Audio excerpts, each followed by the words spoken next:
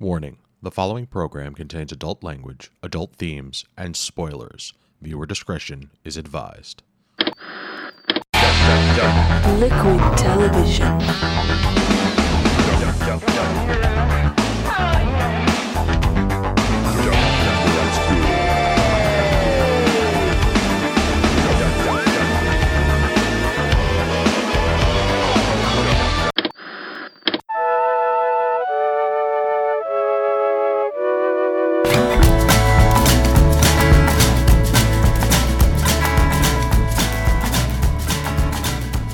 Good evening, and welcome to this week's episode of This Week's Episode.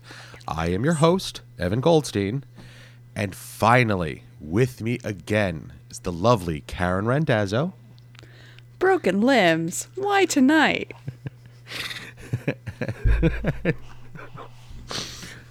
Bear with me.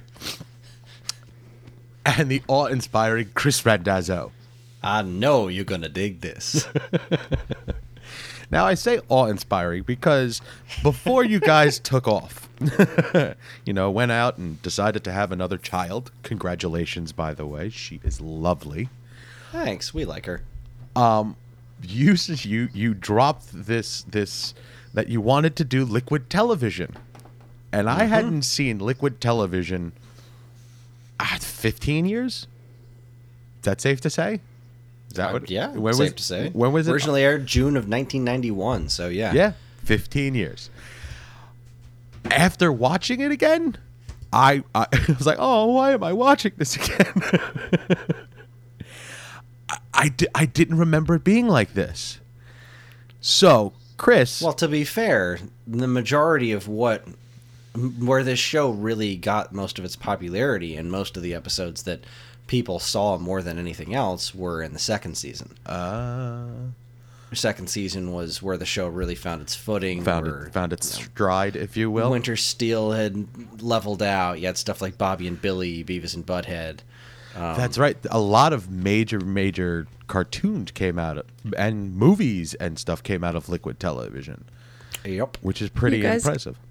I hate to correct you, but 1991 was 25 years ago. Oh, God damn it.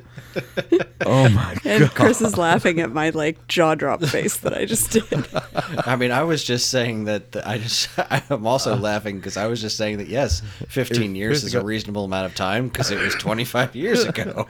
You see, so you're trying to cover up the fact that you didn't realize, you did, you knew that it was 25, but you were just saying that it was 15 to make me feel better because I, honest to God, thought 91 was 15 years ago. Oh, okay. Yeah, I just thought you hadn't seen it in 15 years. In one within that phrase, time period. one small couple of words tagged together, I now feel older than I've felt in years. Should I go back on maternity leave? Do you feel older than you felt in 15 years or 25 years? We're funny. Aha. It's amazing how I totally forgot the 2010 year span there. Totally just... No, it wasn't very memorable. No, not a lot happened.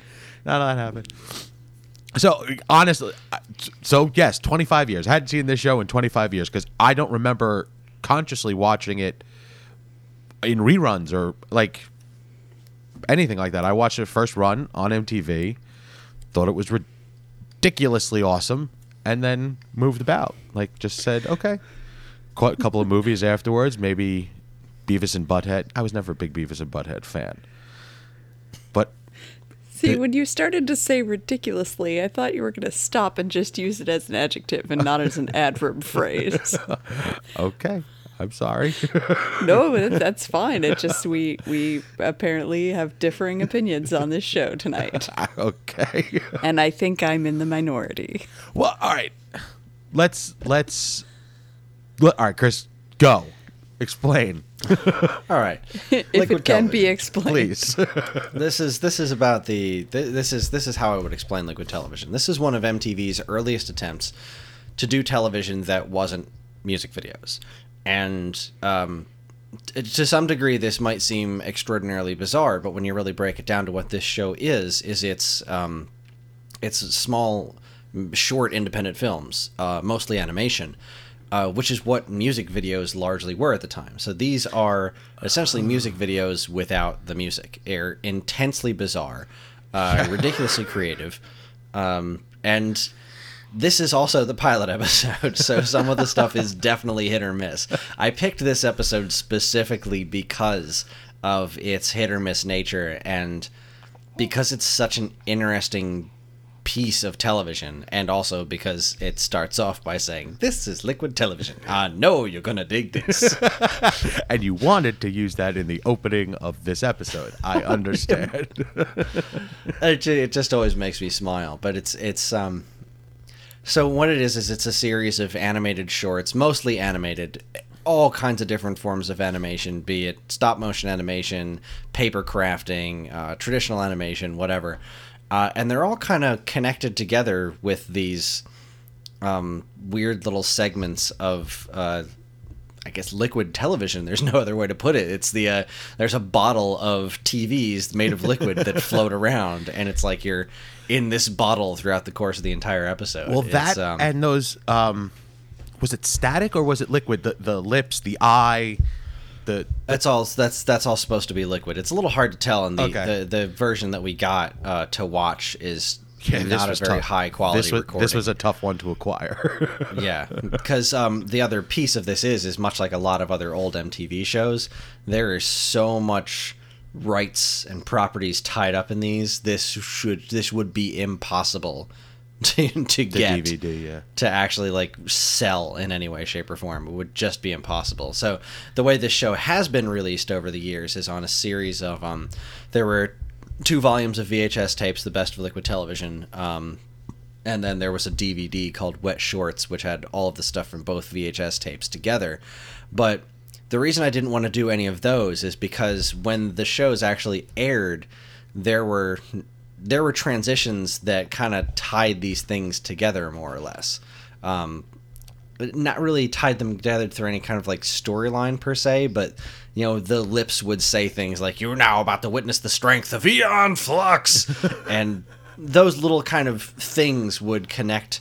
Those little pieces of connective tissue would bring you from one thing to the next, and that's lost when you have the best of stuff. The compilation. Exactly, because it's just short, and then they'll occasionally throw in one of those little, lips talking out of the liquid, but they don't connect anything. They're just randomly there.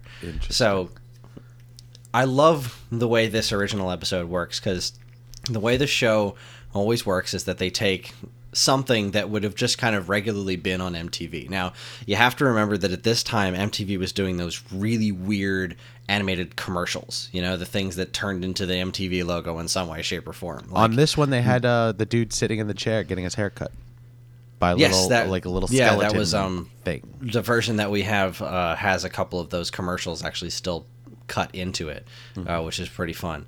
Those weren't actually part of this show, but when this show aired, that was a regular thing to see on MTV, that or a music video. So the start of the first episode is Robert Palmer's Addicted to Love music video. It just starts playing, and then it gets all distorted and funky, and it swirls into the opening cinematic, I guess, from like the intro to Liquid Television. So, and they would do this for every single episode. There would be something different. There was like a John Denver video. There was just some weird piece of animation. It was always something different, and it would always just distort and warp into the swirling liquid televisions into the bottle, and then that's the way they'd start the show. It was, as a kid watching this in 1991, I was 10 years old when this came out, and it was just the most awesome thing I had ever seen. And the music is just incredible. The theme song is done by Mark Mothersbaugh, who was remember he's the guy responsible for Devo. He did all of the scores to the Wes Anderson movies like Rushmore and Royal Tenenbaums. Like, this guy's amazing. He did the Rugrats theme song, which nice. Okay. That's an incredible piece of music. Like, say what you will about the show itself, the Rugrats theme itself is so amazingly complex and simple at the same time. It's an incredible piece of music. I feel like he did stuff for the X-Files too.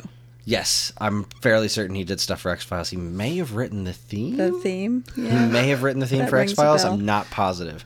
dude has been everywhere, and this is one of my this is, if I had to do a top 10 TV show theme songs, this is all time for me. This is easily top 5, maybe even top 3.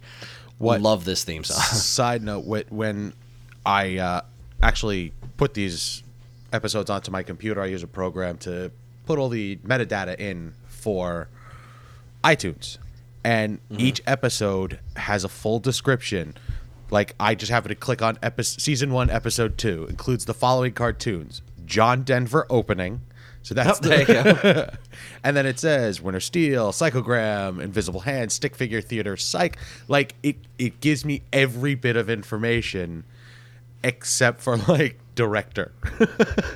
Like, it's weird, the information that it's given, because there's very little to be found. Like, if you try to find this on IMDb, there's nothing.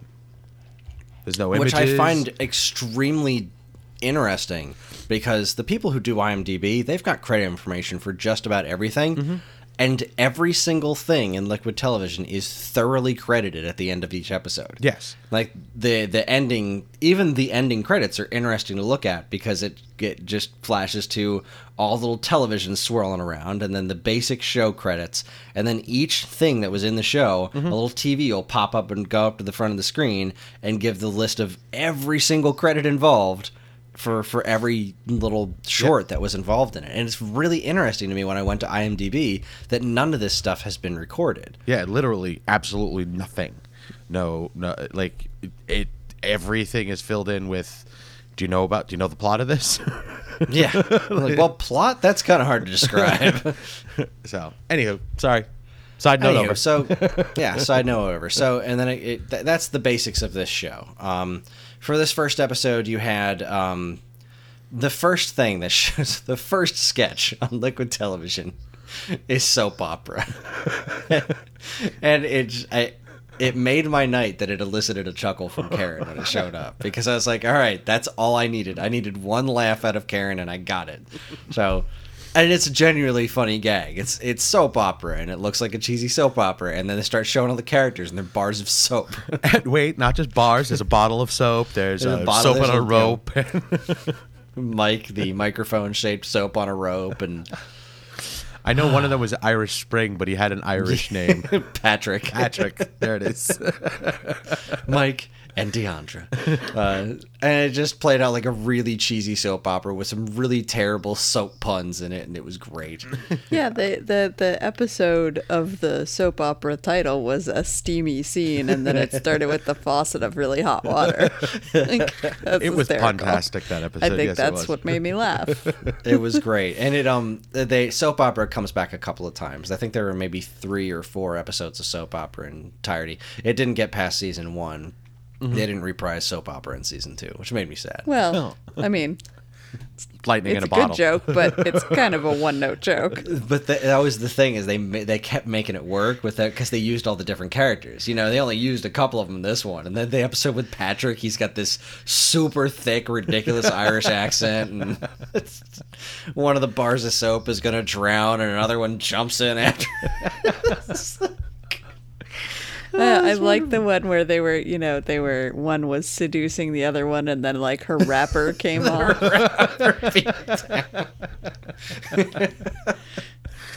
Consorting with a liquid half our age. Oh, goodness.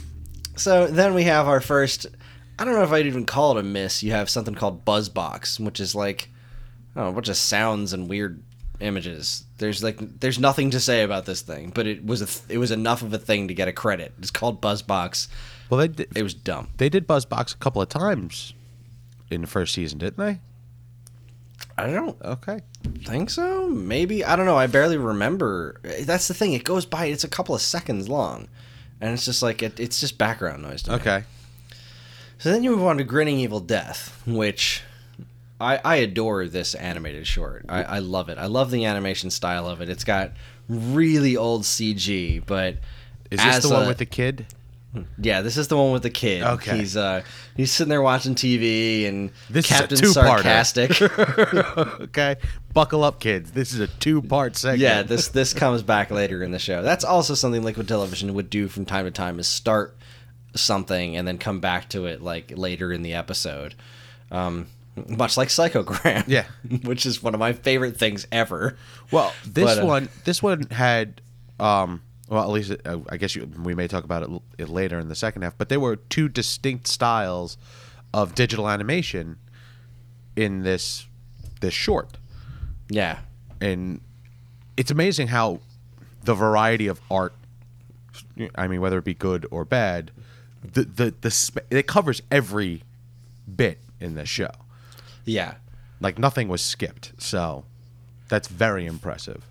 Fun thing about Grinning Evil Death is that they used to play this at the Franklin Institute. Just a bit of it. Like, not the part where Captain Sarcastic gets ruthlessly murdered and blood splats on the screen. I'm so scared.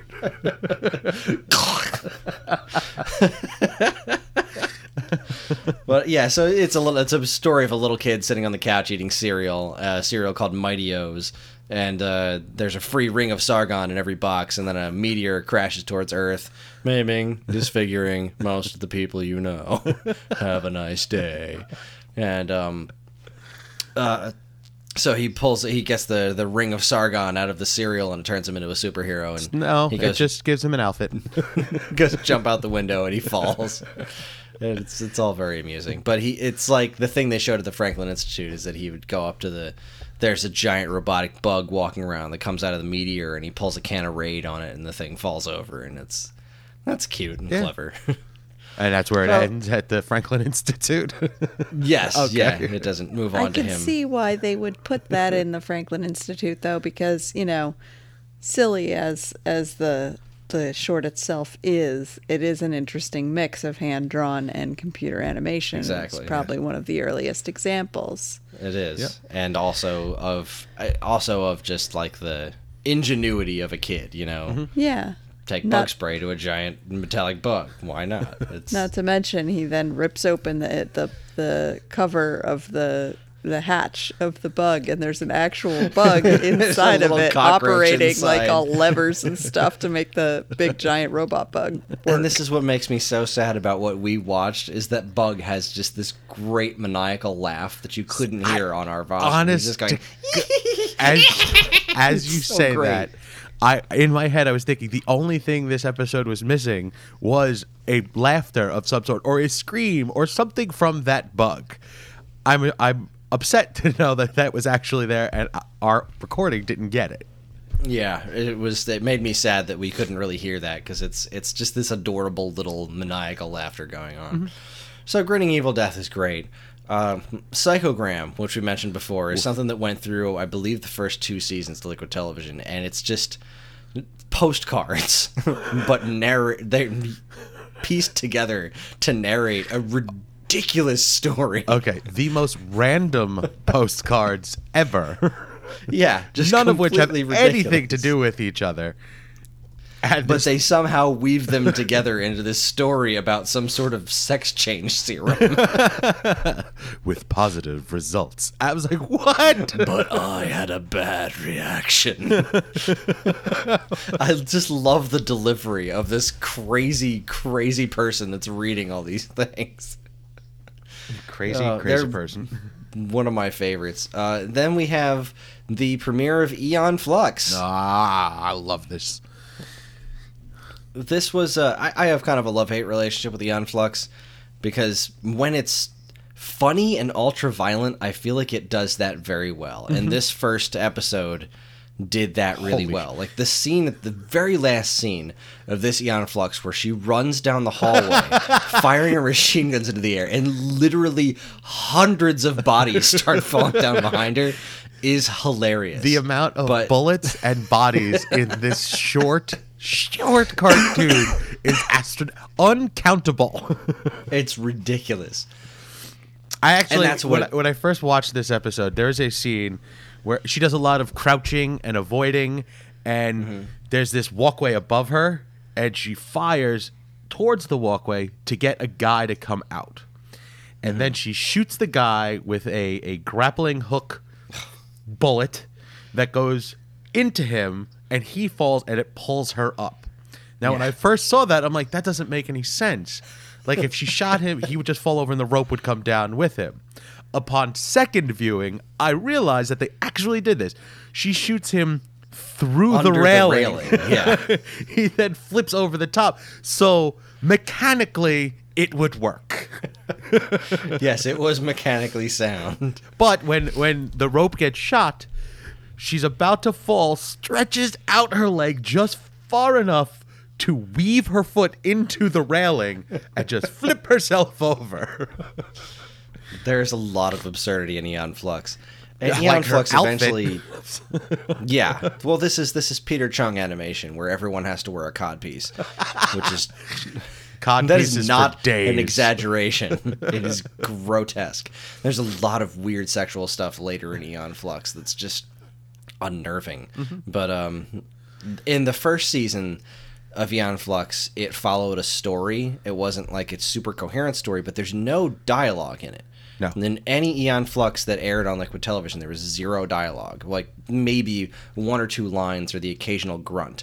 And that's what made it really interesting, was that they were telling a story with rampant violence and the occasional grunt. Like, Well, it's a no completely dialogue. visual story. But was it me, or was there also music behind this sketch where the guy was singing about like what a badass she was? Or am I crazy? They're very well. No, that... No. No. All right. Yeah, all the music. There is a central theme to Aeon Flux that plays through most of these. The sound was so muffled, I could totally understand where you think that might have been what you were hearing. It was the Because rhythmic drumming of bullets firing and piercing bodies that turned into music. So what Obviously, go ahead. was... Okay. I was just going to say, obviously, Aeon Flux is probably one of the more memorable, famous things that came out of Liquid Television. And it's, something I remember being aware of. I never really watched this show. This came out at a time when we didn't have MTV in my house. But I was aware of Aeon Flux, and I never really got it. And as I'm seeing this, inception of this character and this concept and everything, all I wrote down was, why is she mostly naked? Who are these guys? And why is she shooting them? And that right there is what made that interesting, because those were the same questions I had. And they start to sort of answer that throughout the course of this season, but they only give you just barely enough information to make you think you're figuring out what's going on. And that was what was really fun about watching Aeon Flux for the first time through this, was trying to piece together the mystery of exactly who are these people, what are these warring factions, what is going on, why is this happening. And with each progressing episode, you got a little bit more and more about it. But then at the end of the first season, Aeon Flux dies. And then for the second season, she dies in every episode. The second season of Aeon Flux is all one-off episodes that have no linking to each other at all whatsoever. And she dies at the end of every episode. Wow. And then she got her own show on MTV where there was lots of dialogue, and it just got really, really weird. I believe a big chunk of the first season took place inside some dude's stomach. It was gross, and it was not The good. opening for this short is the fly getting caught in her eyelashes, and the sound, even though it was muffled, of the eyeball, because is her gross. eye is open and the eyelash is holding the fly, but there's no iris or pupil, so the eye rolls, and the noise is unnerving.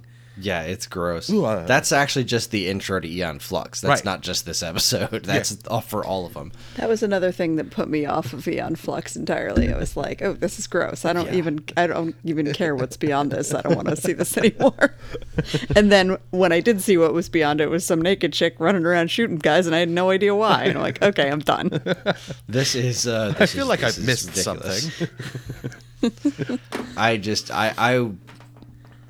I was Aeon Flux, like I said, was always a part of Liquid Television that I was never super comfortable with, because there's just some really off-putting stuff in there. And even as a kid, I would look at it and be like, why isn't she wearing anything? Like, she's running into battle wearing a series of leather straps. Like, this doesn't make any sense to me. Why wouldn't she be wearing armor? But that's like a running thing with me and comic book / anime characters. Like, Wow, because I was on the completely other side. Oh my god, she's hardly wearing anything, and she's killing everyone. This is awesome. I always thought the hair killing everyone was hilarious, but her outfit just... And Peter Chung's animation is just really strange. I love that style of animation. I don't know why. I don't either. It's absolutely not realistic at all. I mean, it's not even cartoony. It's elongated, it's very and exaggerated. expressive. Yes, Like, that is one thing I'll say about it. Peter Chung's short on the Animatrix collection was really interesting. Oh yes, that was good. But I mean, like, they had like a show like Reign the Conqueror, and one, like, again, Aeon Flux, the actual show. And I never saw the Charlize Theron movie of Aeon Flux, but I cannot imagine. She doesn't. I do could the outfit never justice. even No, I'm just kidding. figure how they would turn something like that into live action. So we'll see how much the mic picks up of this, because I'm going to move on to Invisible Hands. Okay. Go ahead. Okay. So, Invisible Hands is hideous. All right, good. It is not an attractive animation. There's and nothing good it's- about it. It's like a Yeah, fifth there's- grader wrote a play, and then a Yes. bunch of other fourth graders acted it out. Yeah. It's it is Bad. So when I was a kid, Uh-huh. I always enjoyed Invisible Hands because when I saw it and I saw the guy shoot the guy in the chicken costume, it's like, Okay. would you like some punch? You didn't answer my question. Don't you know who I am? And he kills him and goes, satisfaction. All right, I'll give it that was funny. I did laugh at that, but I don't think I was supposed to laugh. That's just, I've never been able to figure that out. Is this supposed to be funny? Because this keeps going, and they do continue the plot, like, all the way through to the end. Okay. And it's increasingly bizarre, but I mean, satisfaction. I still use that in my, like, daily routine of things to quote, which nobody gets, because why would they? See, But even yeah, Invisible Hands is kind of a miss. even with as bad as this one is, it is still not my least favorite.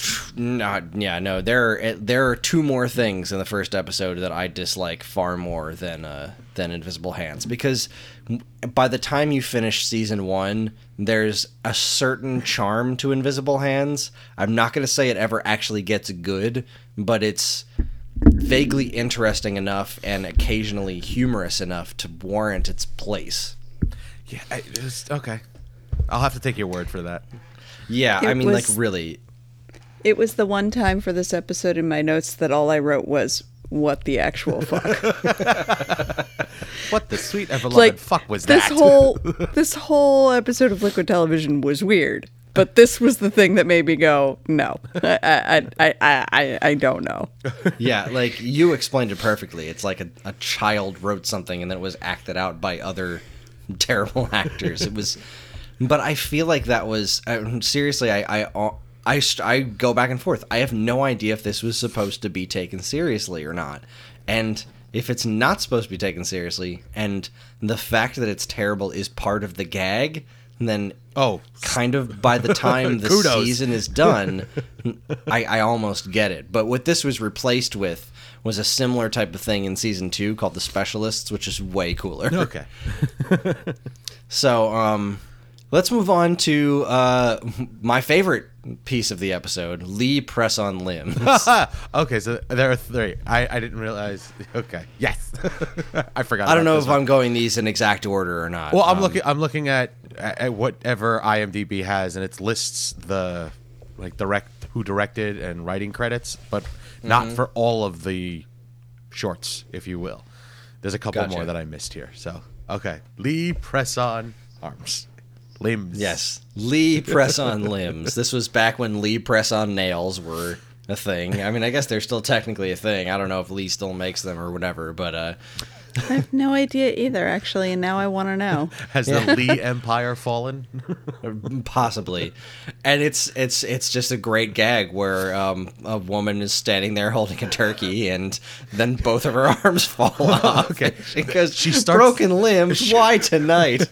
Her arms start to quiver, and then this glass breaking noise, and the turkey or chicken falls to the ground.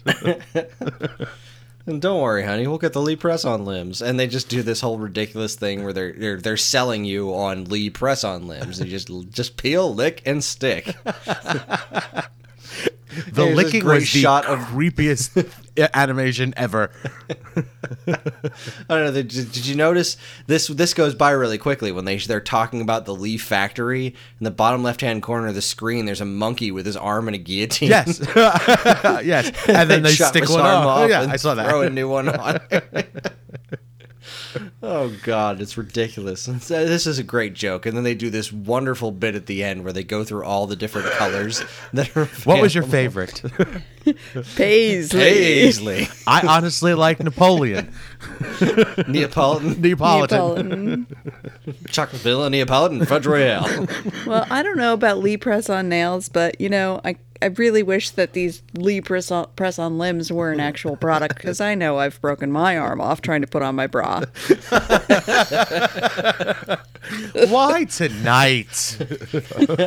And it's just like, they keep going through all these examples of ways you would break your limb off, and at the end they show all the people together who are like wearing their press-on limbs, and they're all in the same family. Like, worst family ever. But they Worst are family ever. What happened to their DNA? the And laughter. I definitely didn't notice Oh, this the first time I watched it, but the dog that they're holding barks twice, and then its head falls off. Yep. And that's the end of it. And then it goes back into psychogram. Dear Mom. I fucking love this show. I love it so much. Okay, so from Lee Press On limbs back to Psychogram. To, I believe, Stick Figure Theater. Oh, I love that. I really enjoyed Stick Figure Theater. This was my favorite part of the show. This was my favorite bit. Stick Figure Theater is universally excellent. I loved every single one of these things that they did. I was, I think Which it one was was season this? 3 where I was slightly let down by it because instead of doing what they usually do with Stick Figure Theater, which is just take things and make them stick figures, is they did like a running soap opera. I think it was a real soap opera, but they just kept doing a running thing with that. Well, And that this wasn't is- as funny as like this was what is it? A John Wayne John movie. Wayne Angel movie. and the Bad Man. Yeah, that's I think why this worked so well for me is that it was such a simple concept. A lot of these other things were really high concept and weird and didn't necessarily work, but this was just like, we're just going to take the audio from this movie and replace the video with the visuals with stick figure drawings of what's happening on the screen, and like for some reason that just worked on me. It was hysterical. Oh, it's great. Like I love this one. My favorite one is the Hindenburg disaster, which is how I know that the Hindenburg disaster was in Lakehurst, New Jersey. And when we watched that new show Timeless, and they were doing that whole bit of the Hindenburg disaster, I know that audio recording so well because I've seen Stick Figure Theater so many times. Oh, the humanity! You've never seen the Hindenburg crash until you've seen it in stick figure form. Okay, now I have to write down another title because I was just writing. My favorite one was the Hindenburg disaster, and I didn't finish that. You haven't seen. Sorry, continue. So yeah, Stick Figure Theater is an absolute win. I love that one. Then we move on to the two that I do not care for. The first is Miss Lydia's Makeover to the Stars. They did 2 of these. The second one was almost funny. The first one is not funny at all. No. It's some kitschy character named Lydia trying to do computer makeovers of Sinead O'Connor. And it's not funny. Falls completely flat. It's not funny. It's never been funny. It's never going to be funny. Good day, sir. Yeah, the less we talk about this one, the better. It's hot garbage. And then we move on to the hottest of hot garbage, which, I mean, all right, as a 10-year-old, I got a slight chuckle out of Miss Lydia's Makeover to the Stars. Yes. Especially when they did Sinead Potato Head. Yeah, like that was kind of that funny. And the The Bozo ice cream cone, sure. The second episode of Miss Lydia's Makeover to the Stars, they did Sylvester Stallone, and that is where I get the phrase that I still use to this day: "Let's kill two birds with one bush." Okay. So yes, I owe Miss Lydia that. The next piece, Art School Girls of Doom, has absolutely no redeeming qualities at all whatsoever. No. I didn't get it as a kid. I don't get it now. Was it maybe because the audio was so bad? No, it's not. Okay. Because I've seen it. I know. I don't actually know all the words to this one. I don't have this one memorized because I would always just tune this out. I know this show backwards and forwards because this is my Firefly for you. Okay. This is what I used to fall asleep to every single night. And Art School Girls of Doom is trash. I don't understand what it's supposed to be. I don't know what they think the joke is, but it's just these two awful girls that are clearly art school girls going out and being horrible. What makes you say that? Because it's called Art School Girls of Doom. That is the only connection. Okay. That is literally the only thing that makes me guess that these two things are anything but a pair of prostitutes. That's what I'm trying to say. They are more prostitute than art school girl. That's it. Yeah. This is a piece of shit. It's just a piece of shit. But then they end the episode on the second half of Grinning Evil Death, which was the actual killing of the... Yeah, the actual killing of the bug and the killing of Captain Sarcastic and... Yeah. ends on a high note. Ends on a high note. Yeah. Like I said before, this show really caught its stride in Season 2. Season 2 has so much great stuff. Like, almost everything in Season 2 is a hit in some way, shape, or form. There is nothing in Season 2 that you can look at and say, I don't at least understand why this is here. The worst recurring bit in Season 2 is a series called Dog Boy, which is just bad. It's a live action, but everyone has plastic hair. It's a funny premise where the premise is kind of funny. It's about a guy who gets into an accident and he needs a heart transplant, so they put a dog's heart into him, so he starts acting like, half dude, half dog.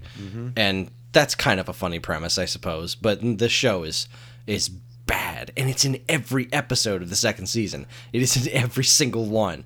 But outside of that, the show really hit its stride. But there's some really great stuff to be seen in Season 1 as well, and this is an important and interesting piece of television, especially when you consider where MTV went from here. Right. And this show in particular, I mean, this show is not exclusively where some of these things came from, but this is what introduced the world at large to Jan Flux, Beavis and Butthead, and Office Space would probably be the three biggest ones. The Max came out of here as well, didn't it?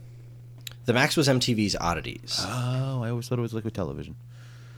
I believe The Head had some sort of connection to Liquid Television, and The Head was the first show that got a full season as MTV's Oddities. Okay. And then the second season of MTV's Oddities was The Max. Third season was Season 2 of The Head, and that was the end of that. That was the end of that. But this was MTV's one of their first forays into just playing something other than music videos. This is what started turning MTV into what it is today. Because it's not, to an extent, yeah. It's not music. It's not music videos. This is when it first started dipping its toes into something other. I mean, granted, this was way better than the shit that they put on now. Yeah, I mean, obviously the real catalyst for what MTV is now is the Real World. Real World.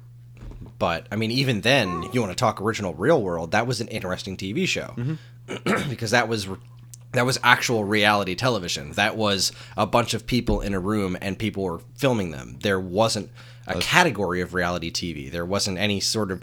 There actually wasn't scripting in that. It actually was reality. Yeah, it was literally just we put these people in a room and we filmed them. The end. And that was an interesting show. And then things blossomed from there. Yeah. But yeah, Liquid Television is... I wish it was easier for people to see, because if you are a fan of animation for animation's sake, this show will interest you to no end, because it's fascinating the way it goes from so many different styles of animation, so many different artists doing so many different things, and a lot of it is hit or miss, but that's the nature of a lot of short film, and this was such a great collection of that stuff. And I'm really glad that I got to share at least some of it with the two of you. I'll probably revisit this again before we stop doing this show, which who the hell knows when that'll be, when we're like 90 or whatever. But yeah. I will probably revisit this at least once, and I promise the next episode we watch will be one that is fully entertaining and not just important.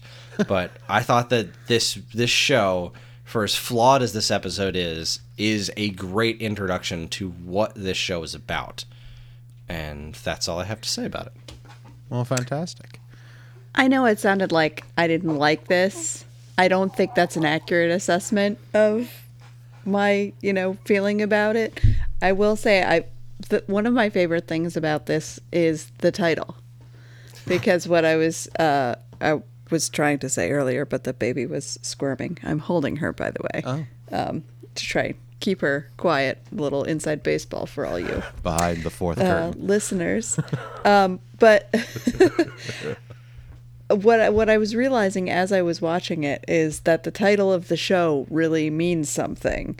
I felt like it was a good reference to the experimental nature, the fluid nature of the show. It was like it had a lot of different elements of what is in television now, this animation and weird humor and all these different things, and they were sort of in a liquid form, and it wasn't like a solid state TV show. It's this weird kind of fluid thing that people were just kind of like mixing up different, like almost like, when you're a kid. I don't know if you guys did this when you were a kid or if this is just me, but you go in the bathroom and pull all the bottles out from under the sink and make like a weird potion. Yep. Yeah, I did that. Yeah. That was like, that's how they made the show. They just poured like, a little half cup of bubble bath and some cleaning liquid or whatever, they just poured a bunch of different shit in. And it was always, from what I understand about the show, it was always came out different. And yeah, every episode is completely different. And honestly, it's part of, it has a lot to do with my feelings on our website. I mean, it's basically just, it's a forum for people to do things to get things that they care about out, even if they don't necessarily have anything to do with one another. The connective tissue for everything in Liquid Television is that they were all done with love. Mm-hmm. Like, these are all labors of love for the people that were involved. Like, everyone who did one of these things, they believed in what they were doing, but there was no place to show short form animation on television. It's not like they do shorts in front of movies or anything like that anymore. Right. And this was pre-YouTube. So this was a creative outlet for people that were making these short form things of animation to get on MTV, on a major network, not a major network, but because they were really young at the time, but a cable network that had a lot of attention. And this was YouTube before YouTube. Major television station. Yeah. That's exactly what the other thing that occurred to me while watching this is that this would be a YouTube series today.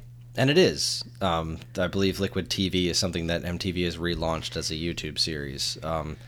I haven't watched any of it. I know they've tried to reboot the Liquid Television brand a lot over the years, and I don't know that any of it has stuck. And I haven't really followed a lot of it because as soon as I see it and it's not like my inability to watch like I just want to be able to watch these episodes as they aired with all the connective tissue, and that's what I want before anything else.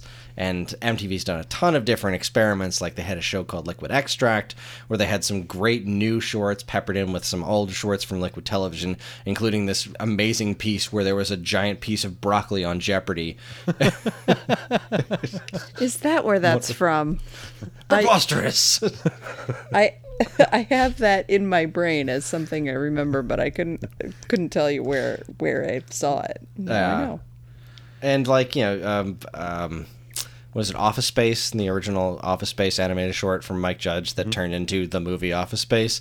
That also aired on Saturday Night Live, but I don't know for sure. I think it was on Liquid Television first. I don't remember, but I mean, this is a crazy piece of television history, and it is so completely lost in time. It is unobtainable. Yeah. In any sort of real high quality format, which is really heartbreaking to me. And much like it's similar to stuff like The State or Sifl and Ali, without extraordinary effort on the original creators' parts, it's just completely lost, which is sad. It is. It is. I remember when you said that you wanted to do this, I went looking via nefarious means, and I'm actually doing it right now as you're talking. It's non-existent. I found the one, and that was it. Everything else is the best of, or that there's the wet shorts. Yeah, which is the same as the best of. It's just both of them together. Yeah, it's a shame. Well, I tell you, I have somewhere in my closet, I have the entire series recorded off MTV that I recorded during one of their marathons where they played all 3 seasons back to back to back.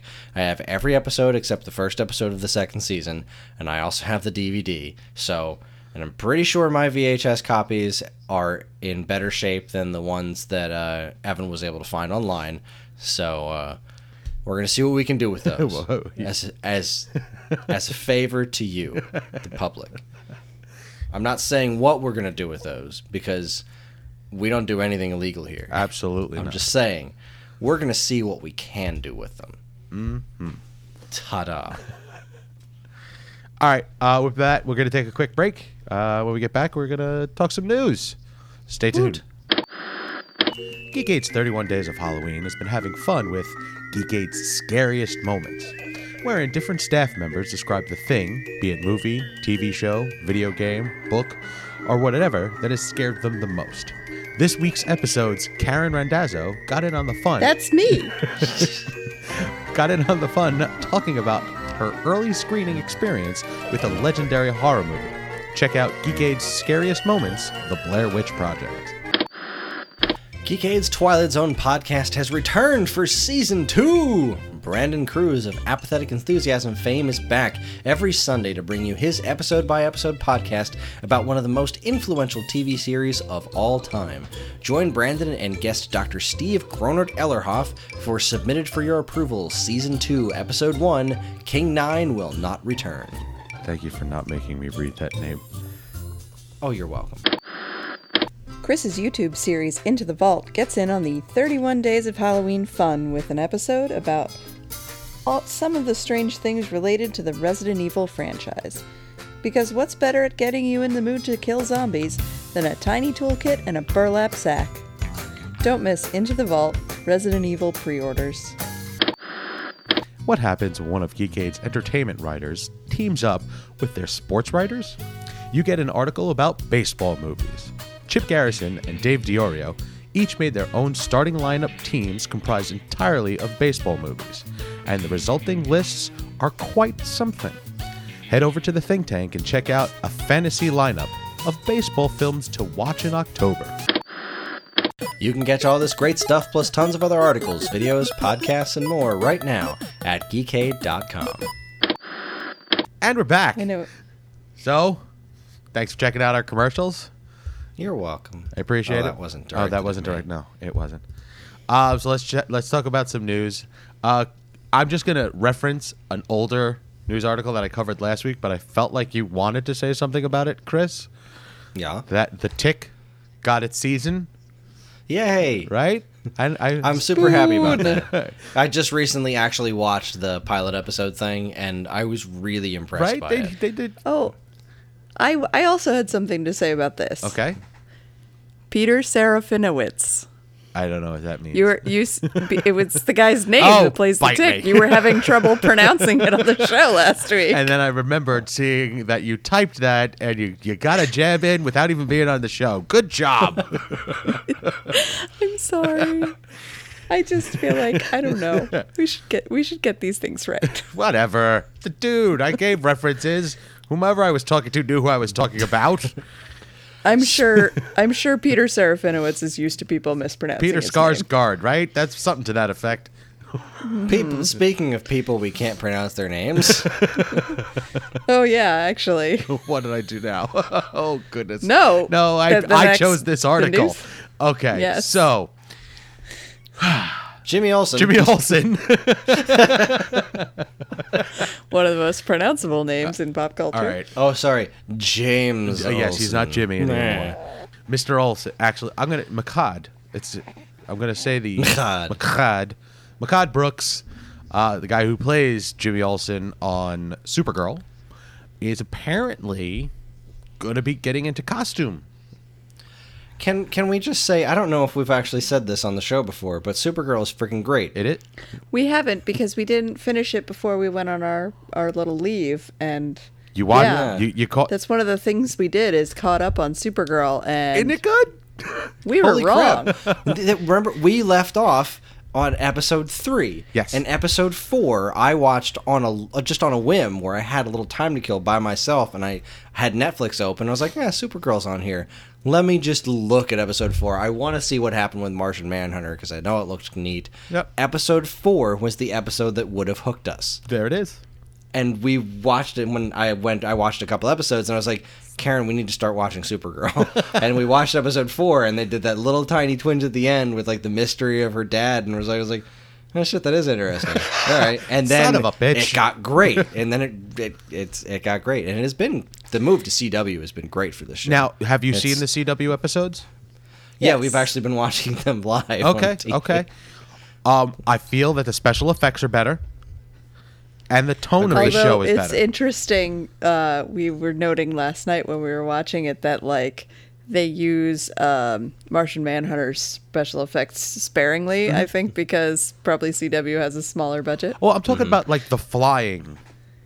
Yeah, no, that Stuff. stuff's all. It's not just that it looks better; it's that it's more well choreographed. Yes. Yes. It's like the fight scenes and whatnot, all of the effects of them fighting, they look great. And holy crap, can we just pay attention to the fact that we just had a wonderful, smiling, heroic Superman dashing around He saving was the day in perfect. daylight. He was perfect.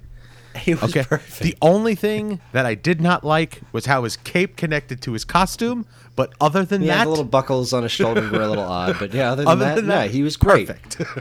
He smiled. He Yeah. was happy. He was fucking charming. He fucking winked at that dude. Like, that was great. Overall, I think that I agree. The first season did get really good, and then I think that the transition to CW has also been really great. The one problem I have is that Kara decided not to get involved with James. Like, girl, are you blind?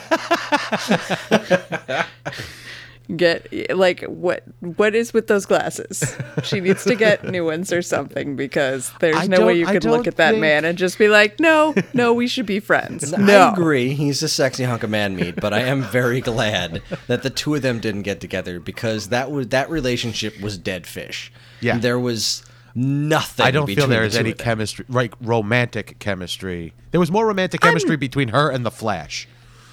I'm not. Yes, that's true. They were very flirty, and that's very cute.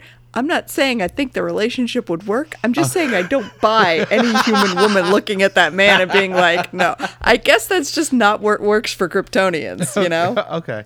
All right. That's In fact, nah, I'm not going to break me off a piece of that. All right. So other than the fact that we're not pleased with her choice of relationships, the show is really good. Like, Yeah. it's the right move to be on the CW. Now we're gonna get more crossover shit.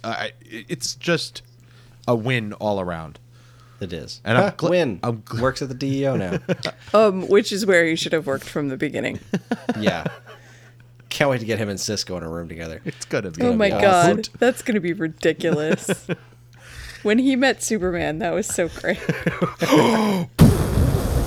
I have so many questions.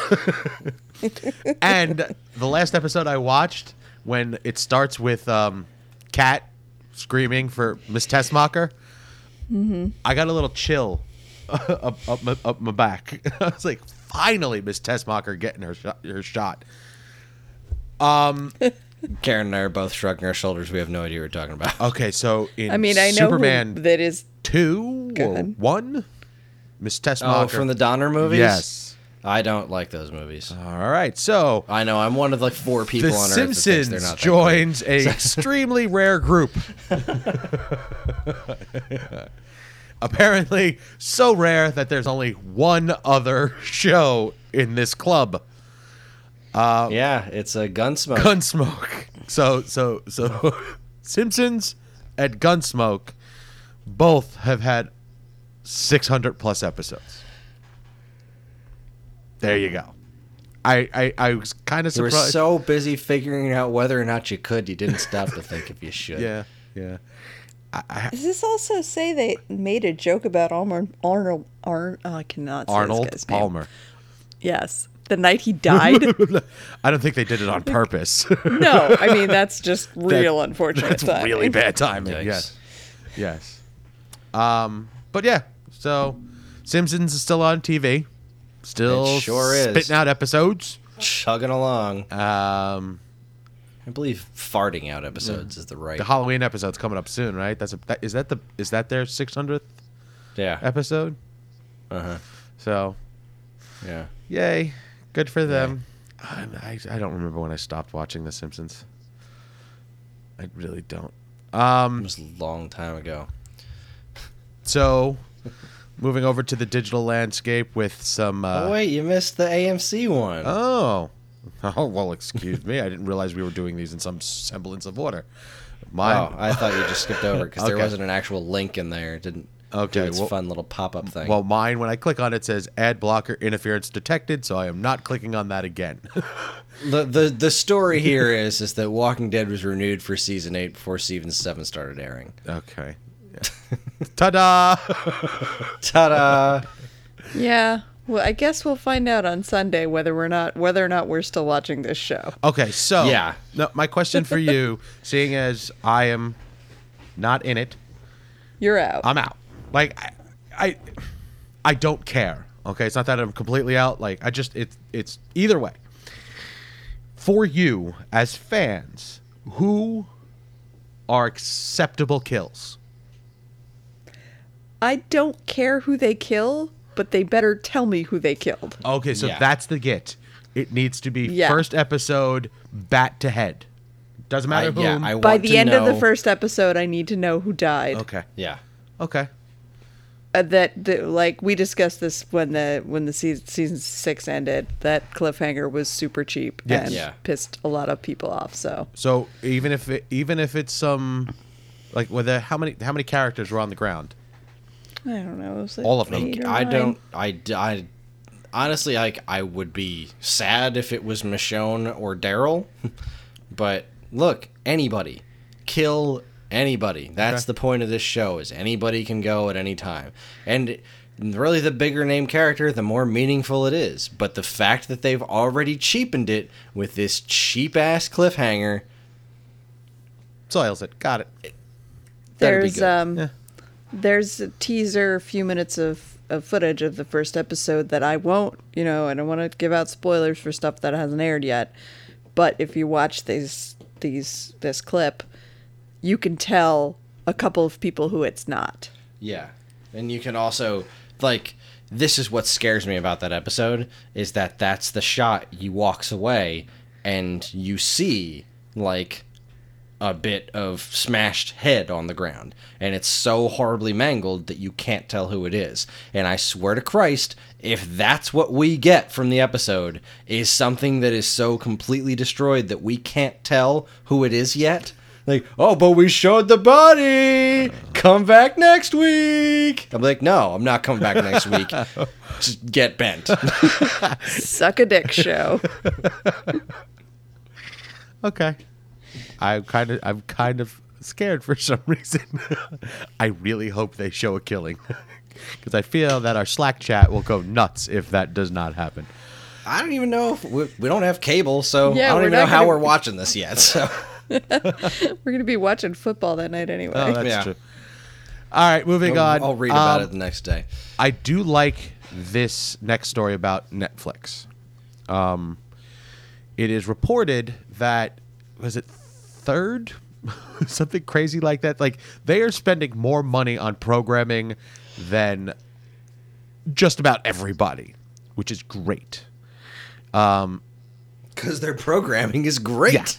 I like Netflix and Amazon spent as much on programming as Germany. That's a poorly written sentence because, like, now I want to know, like, does Germany cost $7.3 billion? Like, is that what that sentence is trying to say? But anyway, I'm assuming it's what Germany spends on what programming. Germany spent on programming, Yeah. which is how it should have been written. But anyway, I won't So criticize this poor variety writer anymore. Sorry, John Hopewell. John Hopewell, big fan of the show. yes, big fan of the show. They are like the tops are Disney and NBC, upwards of 11 and 12 billion dollars. Okay, on their Shocker. on their programming. Netflix is and Amazon are right. I guess they're putting the two of them together. But that's just I guess it's the category is just digital programming, which is great. They're doing it right, but it shows that they're putting forth the proper amounts of money to make it a thing now. And with a later story that we'll touch upon in a minute, they're doing it right. And yet, this country still does not recognize digital platforms as like a legitimate thing. Have you I swear this country is like Nintendo. have you guys Remember the whole last generation where Nintendo was just like, the internet, who needs that? did you guys download the CW app in any way? Yeah. shape? Yes. Oh, yeah. Okay, It's on my phone I had and to my watch that iPad. Fight Club commercial. Okay. I think the app is I have it on fortunately enough, I have one of the newer versions of Apple TV. So I have the app on there. The commercials and everything is fine. But what I did notice is as I was setting it up, there was the option to opt in or opt out of Nielsen ratings. Really? Yeah. That's Which neat. is a step in the right direction. Because Yeah. I opt in every time I click on one of their shows and watch it, it gets a Nielsen report saying that me watched this. Go. Me watched this. Go. Me am Superman.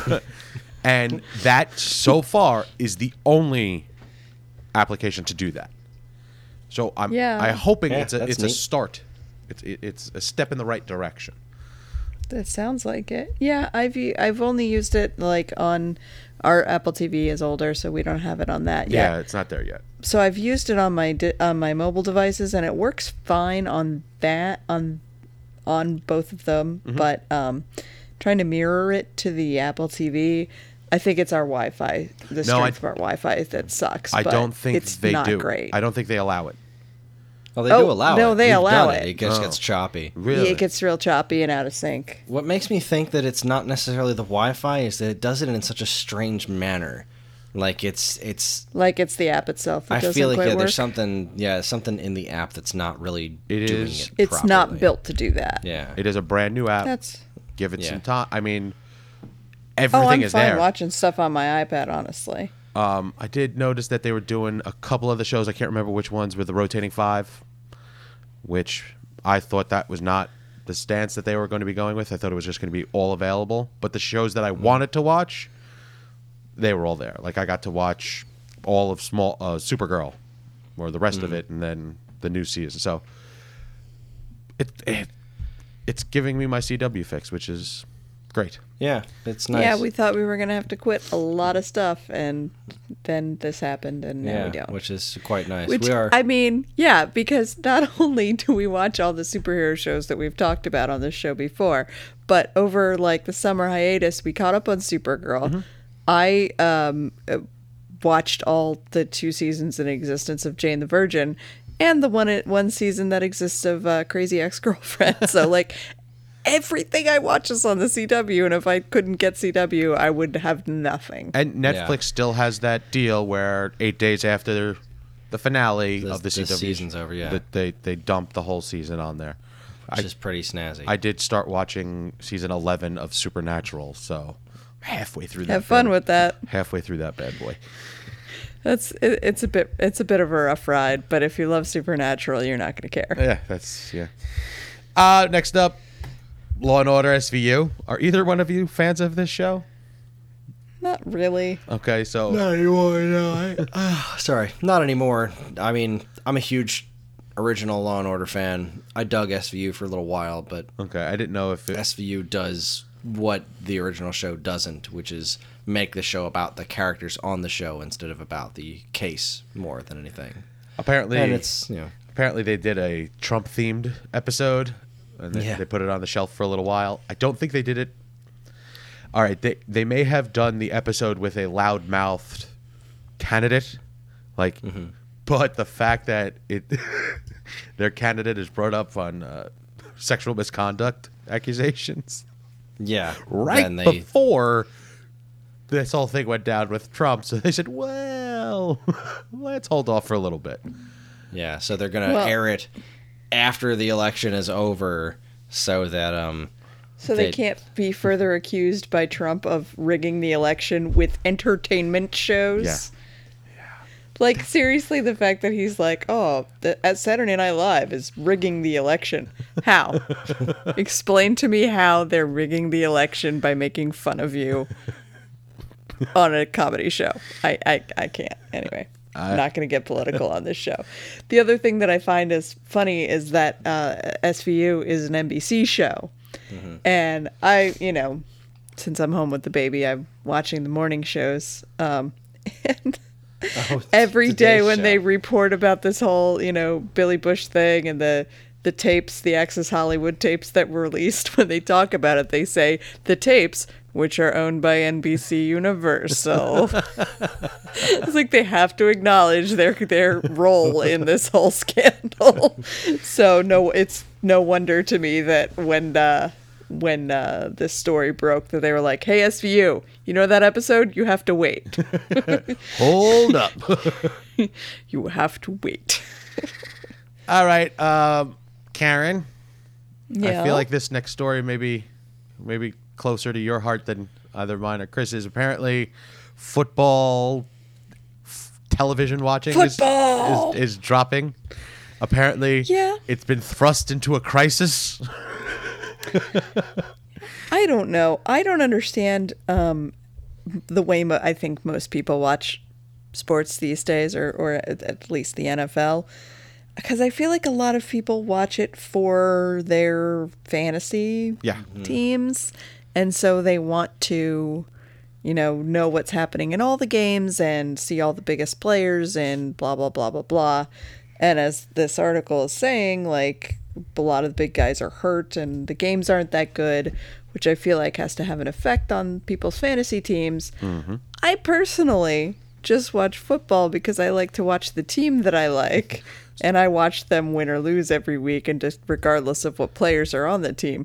But the more football fans that I talk to about watching football, it seems like most people are like, yeah, I don't. I mean, I like my team and whatever, but I need a fantasy is like you are in the minority now. Yeah, which is we've actually had a couple of really interesting articles written by both of our sports writers on Geekade about how fantasy is ruining football. Like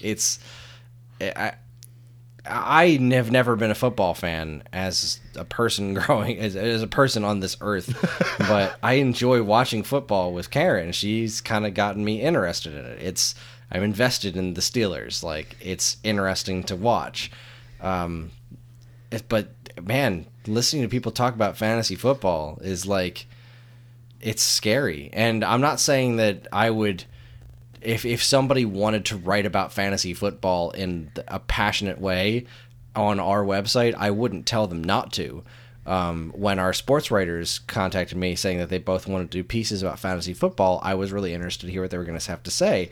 And the fact that they were both decrying it because they're fans of watching the sport itself and not this whole fantasy stuff was really interesting to me, because I guess I was under the impression that everybody prefers fantasy football except for like a very select few, and it turns out that it's not really the case. And I almost feel like that might have an effect on a lot of people, is that they don't want to watch football because they don't want to get hit over the head with all these, like, they don't have anybody to watch it with per se. Like, maybe that's having some of an effect on it. Well, I don't know. It's also difficult to, the legality of like watching your team, and there's a cable service called Red Zone, I think, that's on Verizon and Comcast, where anytime any game gets within 20 yards of the end zone, they show you that game until that situation plays out. And they'll switch back and forth between all these different games. And that, I guess, shows you the most exciting parts of the game, but like, you do lose the thread. The rest of the game. Yeah, you can't really like follow what's going on in the game as the whole. Yeah, you lose and I can't believe I'm actually about to say these words, but you lose the drive, and the drive is the interesting thing. Yes. Watching them get from one end of the field to the other is the interesting part. Like, whether or not they get the touchdown, that's also really interesting, but seeing how they get there, that's where some of the coolest stuff happens. Wow. Exactly. And, there are all sorts of plays that happen outside of the red zone that are interesting too. And so that's one way to watch. And then another way to watch is whatever local game is airing, which is great for you if you live in the area where the team that you like it is located. Right. Which is not your case. Which is not my case. And I feel like certainly a lot of, local people root for their hometown team, but I feel like just as many people who come from somewhere else and like a team that's not local and get the chance to only see their team play once or twice a year on, whatever random other game that is picked up by that area at that time. And then there's DirecTV subscribers. And that's, if you can afford to subscribe to DirecTV, and if you live somewhere where you can get a clear signal, then you can get the football package. Then you're in the ideal spot of getting to watch everything, your team. Yeah. But I feel like that being such a kind of a select thing that only, isn't available to everybody, that cuts down on the amount of people who watch football the way we're saying, like, that we do, with following one team through the season rather than paying attention to the whole league and stats and players and blah, blah, blah. Which, please let me say, I don't think that's an invalid way to watch sports. You do you, man. Whatever you like, you like. I'm just saying that's not how I watch my game, and I feel like the prevalence of fantasy and how big it's gotten is definitely what's had an effect on the traditional ratings viewership of football. The DirecTV thing you brought up is really interesting. I'd like to see how that correlates to ratings in relation to when that deal happened, because I know that wasn't always the case, and then DirecTV got that big get where they're like, haha, you want to watch football, you need DirecTV. And I mean, NFL is really rife with those kinds of deals. I mean, not to segue entirely into video games here, but that was a really, really big deal back in the day. Anybody could make an NFL game if they got the NFL license. And then Electronic Arts said, we will pay you all of the money so that nobody else can make football games. and because they were starting to have competition. Electronic Arts makes the Madden football games, and then Sega was making these NFL 2K games. And one year, where a traditional video football game would cost $60, one year Sega said, "Screw it. Our game is $20, and we're making it $20 because we think we have the best game out there." And it outsold Madden by a ton.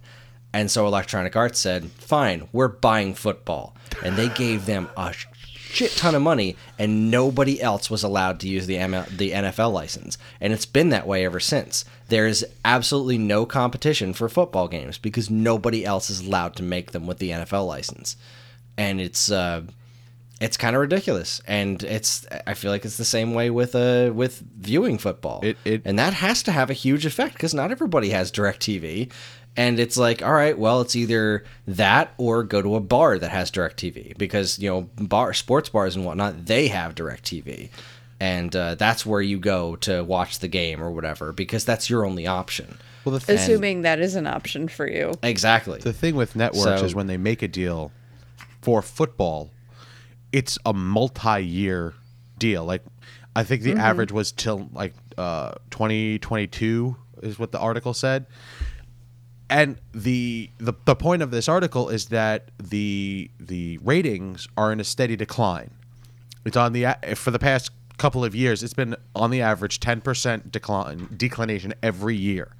Now, this year it's a little bit more than that, but they're coming up with reasons like, well, it's an election year and there's a lot of this and a lot of that, and the major sports stars, they're hurt, so on and so forth. So they're getting hit a little bit harder. But the fact still remains is that year after year, it drops 10%.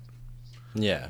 And a lot of these networks are on the hook for another 5 years, 5-6 years that they're paying tens of billions of dollars just to show football games. The problem is that they're not getting the advertising dollars to cover that. They are saying that it's still an okay deal for us because the football games get people to watch the other shows that are on our network, and we still get the advertising revenue from them.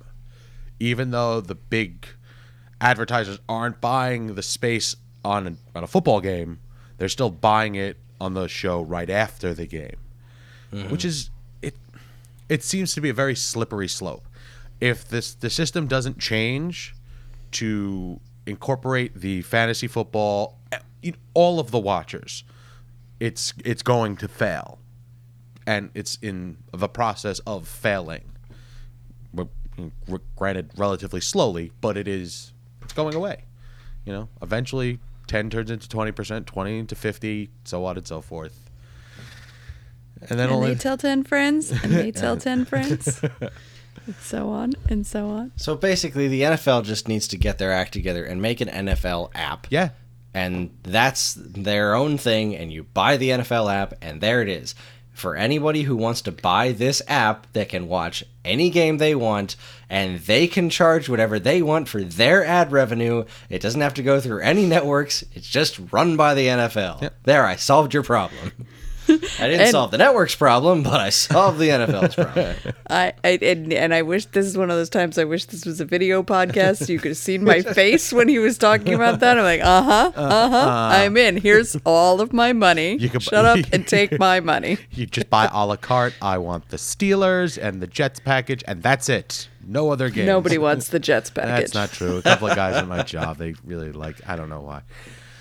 All right. So does my brother-in-law. It's real Poor easy bastard. to spell. All right. We may have mentioned this earlier. I guess I can't even remember when we talked about canceled shows. But I saw this little article. I guess I may have said, something, the thematic element, but I was like, all of these break my heart. And your response was, well, I don't know about heartbroken. Okay, Muppets. We talked about that ad nauseum. Yes. Let's look at this thing. House of Lies, didn't that run for a couple of years? Yes. I was pretty sure House of Lies had an okay run. So that's not heartbreaking. It ran for a couple of years and it freed up Kristen Bell to do that awesome new the Good Place show, which is really funny. Okay. Friggin' Person of Interest ended. That was on for like 35 years. How can you be sad? Oh, this show got canceled. It wasn't cut down in its prime. Next. Screw you, article. Next. Rush Hour, CBS? No, I don't think so. I didn't even realize that was a television show. I was not surprised at all when it got canceled. I didn't hear anything good about Undateable. This article right here saying it's brilliantly funny is the first good thing I heard anyone say about Undateable. So congratulations. The Grinder, straight up heartbroken. That show is so sad that got canceled. Grandfathered, I know you dug it. I didn't think it was all that interesting, but I'm surprised it didn't get renewed. But all right. Agent Carter, that's heartbreaking. Mm-hmm. We've talked about that. That's a damn shame.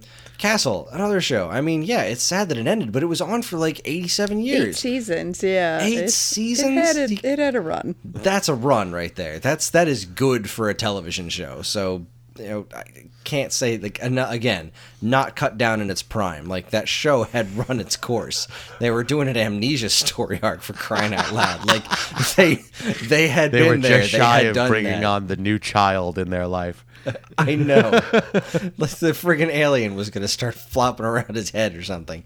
And that was it. So, yeah, like, sure. 9 recently canceled show that diehard fans couldn't save. How about this? There are 9 recently canceled shows. All right. Yes. Now, Karen, you posted this, and I have no idea what this is. Yeah, this is gonna be a little niche story, but Okay. you gotta give me a little one for my return to the show. I'll give it to you. Cowboy Mouth, Everybody loves Jill. filming pilot for possible TV series. Yeah. Now, What? in fairness, I found this story on Twitter, having been tweeted by the band's Twitter account. Okay. So, like, I'm not saying this is like a wide appeal story, but Well, it has for been those of us shared who have- 1.7 thousand times. For those of us who have heard of this band, it's a New Orleans-based country rock funk band called Cowboy Mouth. They've been around for 20 plus years. They are one of the best live shows you'll ever see in your life. Okay. And apparently on tour this year, they filmed a pilot for which they are shopping around and apparently have some interest in for possibly turning it into a docu-series just about their lives on the road. Oh, okay. Which I, for one, would watch the hell out of. If it has the music in, I would definitely check that out as well. The music is great, and the frontman is also the drummer, which is not something you see every day. Mm-hmm. It's a unique stage setup. It's really... dude has some charisma. The And picture they that insist, like they actually insist that you dance. the You picture do not that have a you choice. that they paired with this story gives you some idea of what he's like. The drum kit is at the front of the stage. He's got a mic stand, which like the arm of it is really I can't think of words. I'm sorry. I just had a baby. But he can get it out of the way really fast, so he can stand up and like engage with the crowd. And Chris is right. We've seen them live several times, me more than him. When they start out the show, they get everybody kind of like up to the front of the stage and clapping and going. And then he, like, after, a couple of minutes of stage banter, actually leaves the kit, leaves the stage, walks down into the crowd, goes into the back where people are just kind of hanging around the edges and being like, all right, this is cool. And he'll, like, grab somebody and make them stand on a table and clap their hands and, like, not humiliate them, but, Accost just, like, them in funness. Put them on the spot and, be like, you're going to get up off your ass and have a good time. And that's what they're all about. And that sort of level of engagement with the audience, I think would make for really interesting TV. So I think the last time I saw them, I remember him saying, like, look, I'm a big fat sweaty guy behind a drum kit. There's no one out there that's going to look dumber than me. And like, Yeah, that's the that thing. sounds like Fred. It's just he he gets the audience to say, like, look, you are here to dance and have a good time. That's what we're doing, whether you like it or not. It was. I think there was a point where he was not going to move forward in the song that they were playing. They were just going to keep playing this loop until everybody was dancing. It or lasted clapping for or something like that. 47 minutes. They're an outstanding band to see. I will have to check them out. Absolutely, you will. They come to New York every like February. So when they come around early next year, I'll let you know if you want to come with me and my friend that go every year. Okay. Bring a red spoon. All right. That's all I got. Got it? Me too. Are we good? Feel good for our You guys, return episode? We made it. Yes. We made it. We did it. We Yep. did. High five from Thank you, across the Ellie. state. Ellie, good job. Karen, you didn't do too shabby yourself. Chris, spot on. Perfect. Oh, thanks. I feel good about this. Okay, so let's do Chris, you got your outro? I do. All right, do the outro and then I'll announce next week's episode. Okay. You can get in touch with us at mail@geekade.com, as well as all flavors of social media that we inhabit. You can like us on Facebook with both the Geekade page and the This Week's Episode page. Find us on Instagram at Geekade, subscribe to our YouTube and Twitch channels for all our latest video content, and follow us on Twitter at _Geekade, or follow this show specifically at Twepcast. You can even find us individually on Twitter. I'm at Geekade Chris, that's Geekade KRIS. Evan is at, Geekade_Evan. and Karen is at. Shoot_the_moon. If you're interested in more information about anything we discussed here tonight, be sure to check out the show notes. And while you're at it, you can also subscribe to this or any of our other wonderful podcasts on iTunes or Stitcher, or if you're super nice, you can leave us a review, because any and all feedback is welcome and appreciated. Again, always remember to keep your eyes on Geekade.com, where we post something new every single day. Back to you, Evan. It's like wrapping yourself in a warm blanket. I've missed that.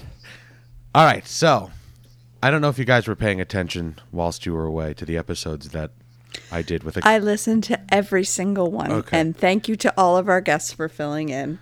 Yes. Really thank you. good, fun Thank you to all of shows. them. Please check them out if you haven't already. During one of the episodes, I had Jonathan on, and we were talking about Smallville.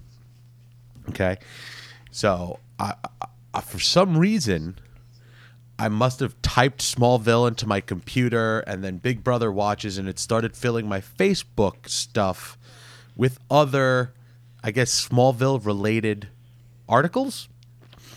And it brought to my attention the show Impastor. So, for next week, we are going to watch Impastor Season 1, Episode 1, the pilot. Now, the reason it's tied to Smallville, because It's a TV Land show. it is a TV Land show that stars Lex in a comedic role. Huh. Yeah. All right. Okay? Sure. All right. So, from all of us here at this week's episode, I'm Evan. I'm Karen. Lee, press on limbs. Good night. And this concludes our broadcast day.